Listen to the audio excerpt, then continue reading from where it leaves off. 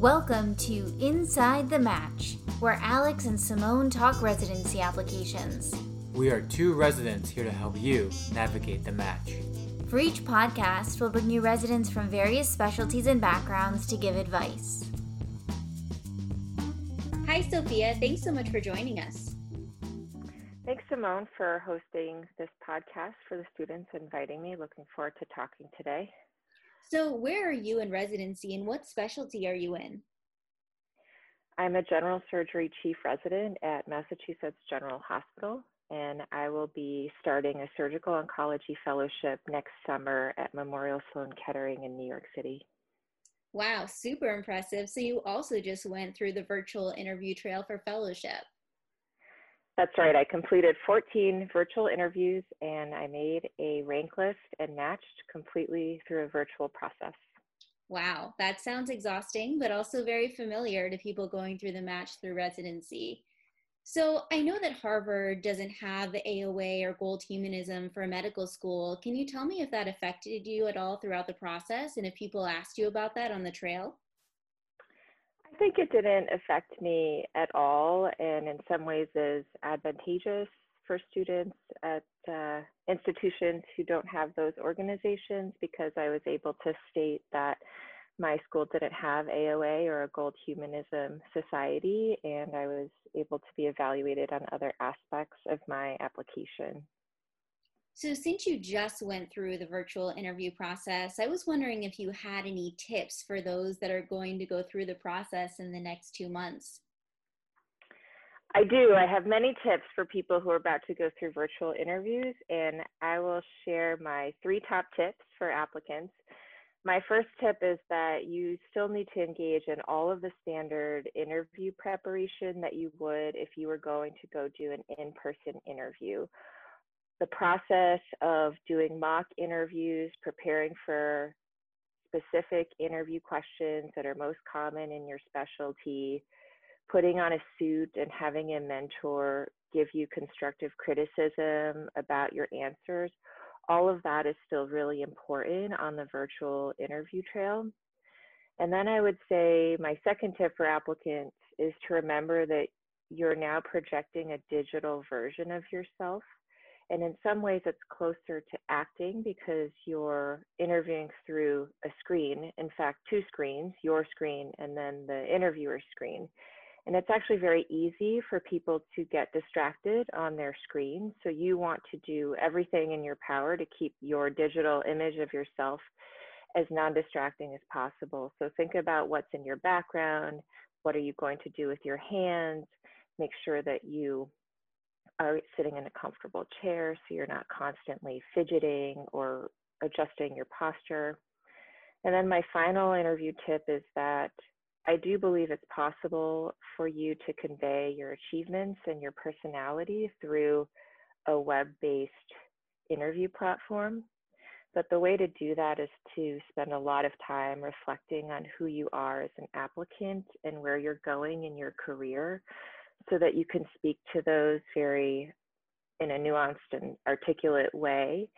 And that process will also help you understand what you need to get out of the program. I actually don't think the loss of information is from the direction of the applicant to the program. I think the loss of information is from the program to the applicant. And so you need to know what you want out of your career so that you can ask relevant questions of the program and figure out if it's a place that's going to help you get to where you want to be. Those are fantastic tips. It's such a new process, not only for the applicant but also the program. So it's important to be able to get the most out of the interviews and answer questions that you aren't able to find on a website or a social media page. So that brings me to your residency interview. I'm curious what parts of your ERAS application interviewers most commonly brought up during the interviews that you went on. Yeah, I would say I was a little bit of an atypical applicant to general surgery, which some people might think is a bad thing, but I tried to use it to my advantage in the interview process. And the thing that made me atypical is that I got a master's degree in education during medical school. And so people always wanted to talk about that and how I saw a medical education career for myself, what I would want to accomplish, and how a master's degree in learning and teaching was going to help me get there. I think any applicant who has something unique about their application needs to be prepared to talk about that, whether you're coming from a different career entirely, or if you're an older applicant, if you have some unique research area. I think you should really highlight that and use those as assets to stand out in the interview process. Those are great tips, whether, it's a master's of education, a master's of public health, an MBA, or even time between your undergrad and medical school where you were doing AmeriCorps or Teach for America. Those are great things to discuss and sometimes often forgotten when we always want to speak about medicine and how our hopes and dreams are within science. It's important to talk about other interests as well. Yeah, I totally agree. I wrote very sparingly about my hobbies. I know some people write a little bit more in depth, but I just wrote a few words. And one of the things I wrote was backcountry backpacking. And it actually came up on my interviews, even for surgical oncology fellowship, people wanted to know about my hobbies. And I remember hearing my panel of interviewers at MGH kind of all take a deep breath in when one of them asked me about backcountry backpacking, and I told them I had slept in a tent for 21 nights in a row in the Canadian Rockies. And it's those small details, I think, that can help you at least be memorable. Yeah, and sometimes we get asked tough questions on the interview trail, and those can be a little bit more daunting. So, can you give examples of tough questions that you were asked on the interview trail? I think a very common question, especially for students going into general surgery, is going to be why you want to go into your given specialty. And I think despite how common it is, it's often a very tough question for students to do well on. So for example, tell me why you want to be a surgeon. If you're applying in a surgical field and you plan to answer this question by saying that you like to work with your hands, that you've always wanted to be a surgeon, or that you just want to do the hardest thing, I think that's going to garner a big thumbs down from your interviewers, because these are very cliched, it's very trite. And what's most worrisome to the program is that these are answers that are not nuanced, have depth, or signal to them that you have a deep understanding of the field and that you will not be one of the 20% of interns who will leave the field. Programs want individuals who are going to complete general surgery residency, which lasts from 5 to 7 years, in addition to a 1 to 3 year fellowship. And so they're going to be looking for applicants who have already identified something that is meaningful and sustaining about the field that's going to get them through that rigorous training process. So I would encourage every student, especially the students who are going into surgery, to think really hard about how they're going to answer that question in a way that convinces their interviewers that they're going to make it to the end of their training. The other, it's so common, but I think that's often a question that people really flop on. And, another thing is people always wonder at an academic question, at an academic center, how they'll answer research questions. Did you ever get any questions in regards to your research or how you would do research in the future that were challenging? Yes, I think that's another really important question for students who claim that they're going to be an academic physician. I think many students, when they show up at their interview, when they're asked, what is your career trajectory, will say, I want to be an academic surgeon, I want to be an academic psychiatrist or pulmonary critical care, whatever you're interested in. And you need to be able to back that up and show that you've put some thought into what that means for you.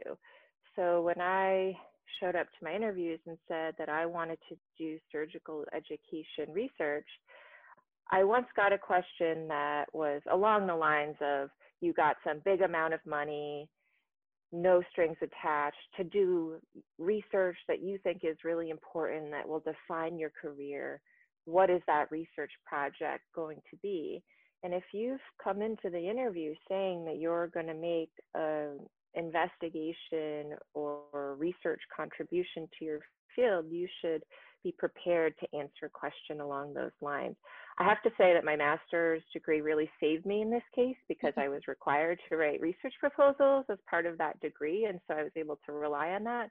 But any student who goes through this process and flags themselves as a future academic, I think, should be prepared to answer a very specific, focused question about what their research portfolio will look like. And also be prepared to talk about your current research portfolio, whether it be a paper, poster, or presentation, to know what you specifically did within that project, and then how you plan to incorporate research into such a busy residency like within surgery. Yeah, So, I think that's a great point. it's unfortunate, but sometimes we get asked inappropriate questions on the interview trail. And I'm wondering how you advise applicants respond to these questions, especially when they aren't common, but they can occur. Yeah, that's such a great point to bring up. And unfortunately, the research shows that women and people of color are more likely to receive these, quote, illegal questions. Oftentimes there are questions about whether you have a spouse and what your spouse does, or if you have children. I actually think that most of the time it's just the interviewers being awkward and falling back on the kinds of questions you would use in a normal social situation to try to gain familiarity with the applicant. But I did consider it a red flag at programs where numerous interviewers were asking those types of questions, or it was clear that it was part of their selection process. And unfortunately, there are programs like that out there. I think everyone has to simulate in their mind how they're going to be comfortable responding to those questions without totally derailing their interview day. Surgery is a very small field, and I didn't want to reply to anybody in a way that seemed rude or inflammatory, or would come back to my mentors say about how overly sensitive I was. So I always answered the questions honestly, but only to the limit of information that I was comfortable sharing. For example, I shared that my partner worked in technology, and I didn't necessarily share that he worked at a particular company that's actually incredibly geographically narrow in terms of where he could work, for example. And I didn't share that we were planning to get married in the future. So everyone has to decide how much information they're willing to share. And then I just tried to keep it light and move the conversation on from that as much as possible, or be positive about it. So for example, as a woman being asked about my marital status, talking about how grateful I was to have a partner who wasn't in medicine, for example, so that I could really pursue surgery and have somebody who had normal working hours at home. Those are great tips, and important not only for surgery, but all specialties, to realize what their comfort level is in answering a question from any sort of attending on the trail. Did you ever get asked any unusual or unique questions? One question that I remember really well from one of my interviews was the interviewer wanted me to describe in very specific detail a case that I had witnessed as a medical student, case meaning an operation. And he wanted me to tell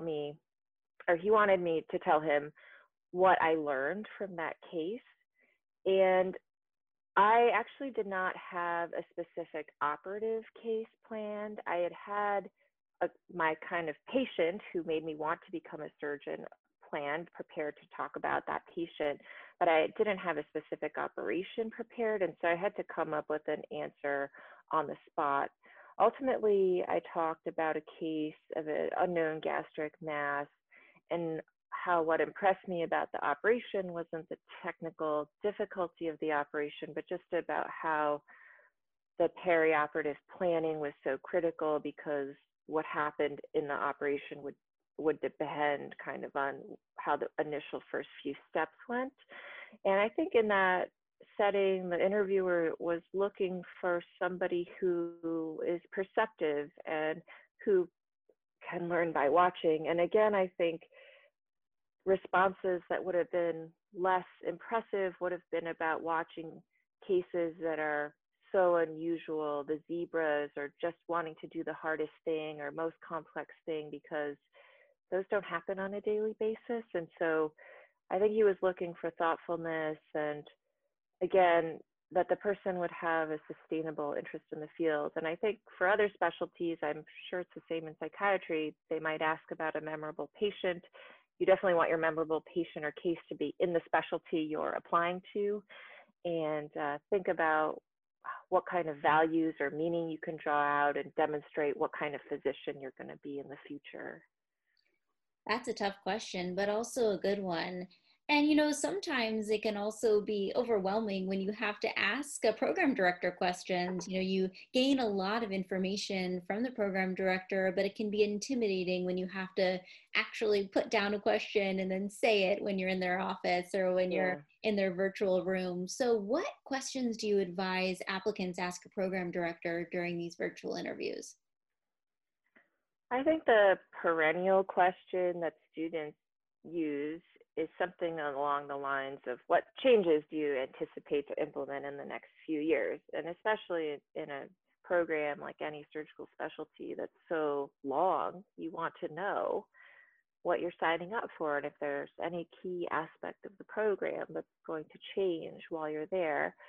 But I think a better question for the program director is to ask them to give you examples of how they've changed the program in the recent past in response to resident feedback.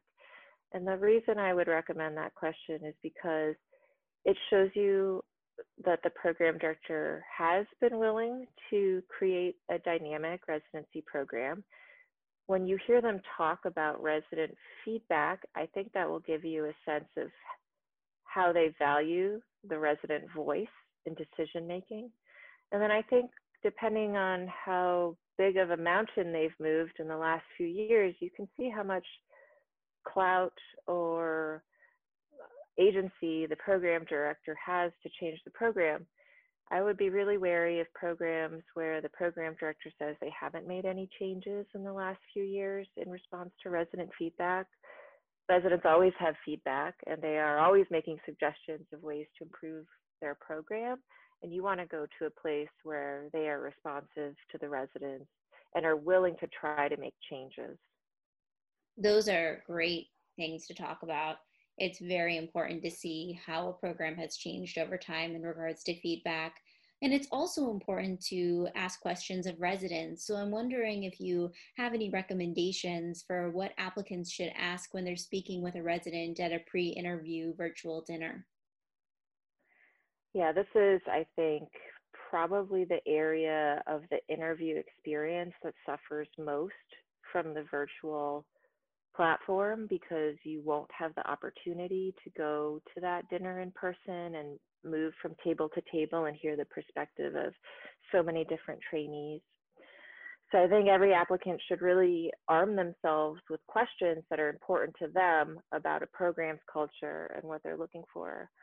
I would say that in a surgical residency, which is often a smaller sized residency, we don't have a jeopardy resident or a backup resident, because you don't want a resident just waiting around. You want every resident doing cases or in the ICU or seeing consults. And so surgical residencies are often pretty lean. And I think what you want to know for a surgical applicant is the culture of cross coverage, because one surgical resident out can lead to a lot of extra work for other people. And you want to go to a program where people give cross coverage generously and without expectation that you're going to necessarily return the work hour for hour.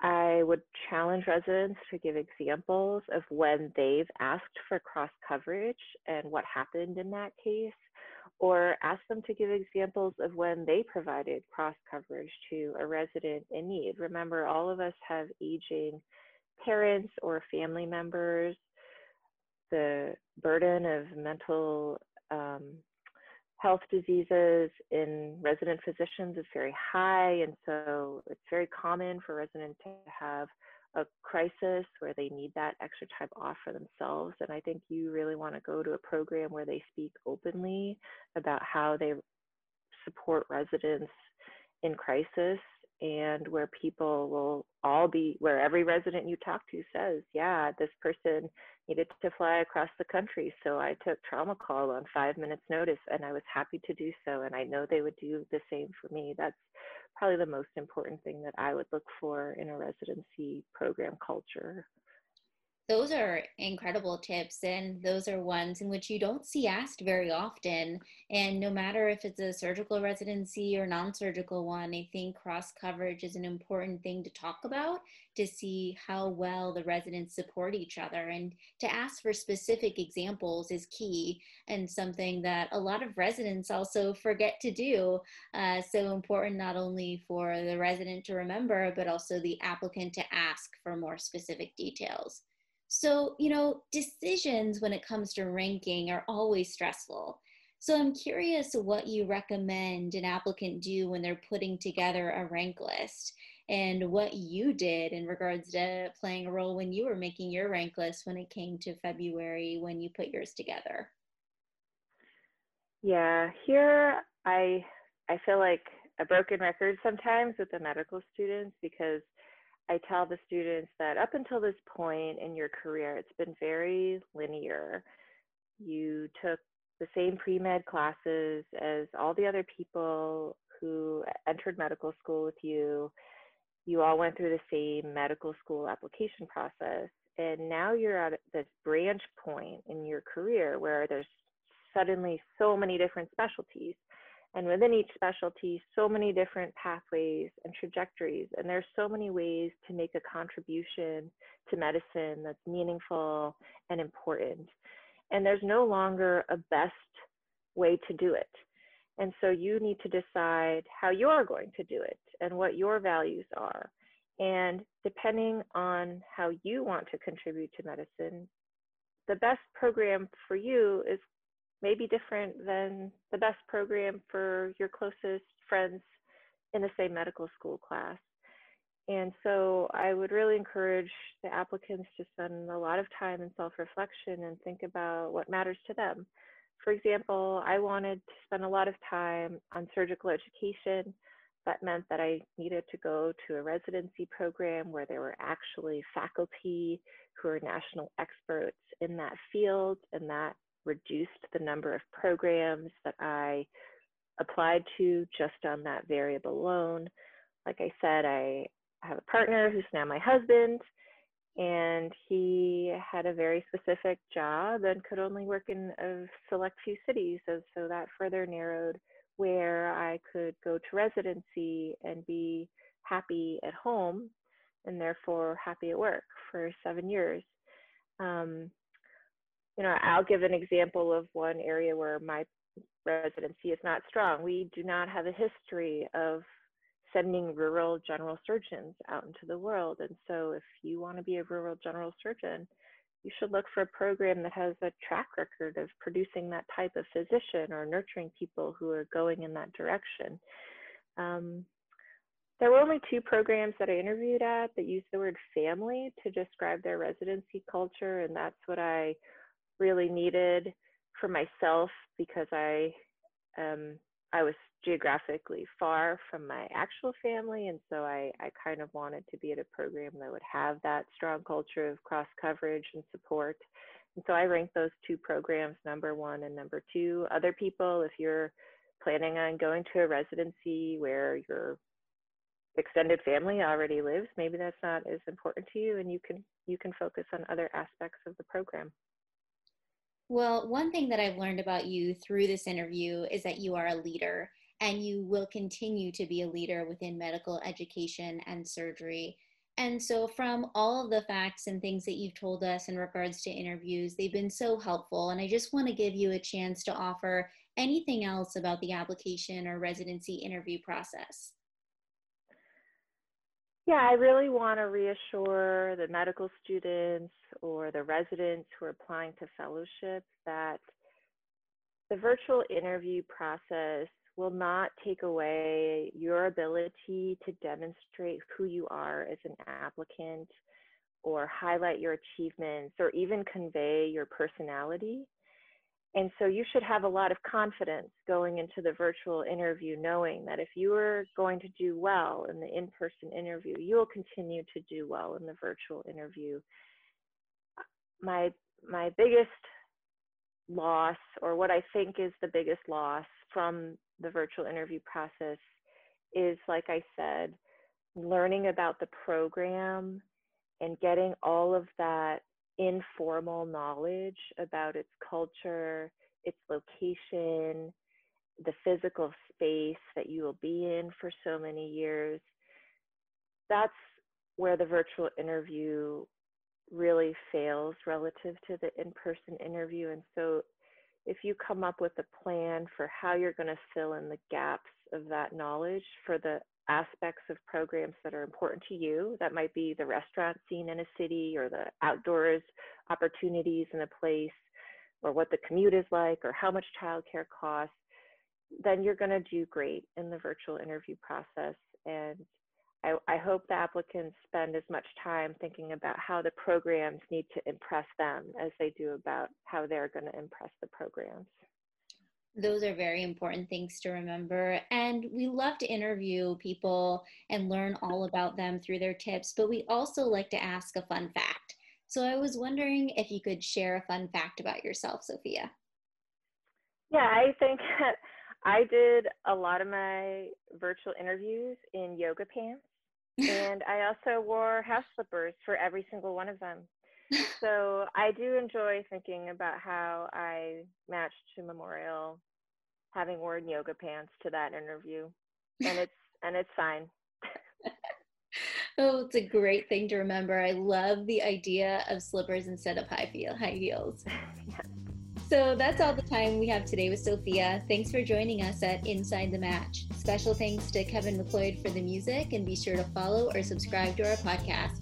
Catch our next podcast to learn more application tips and hear from another awesome resident.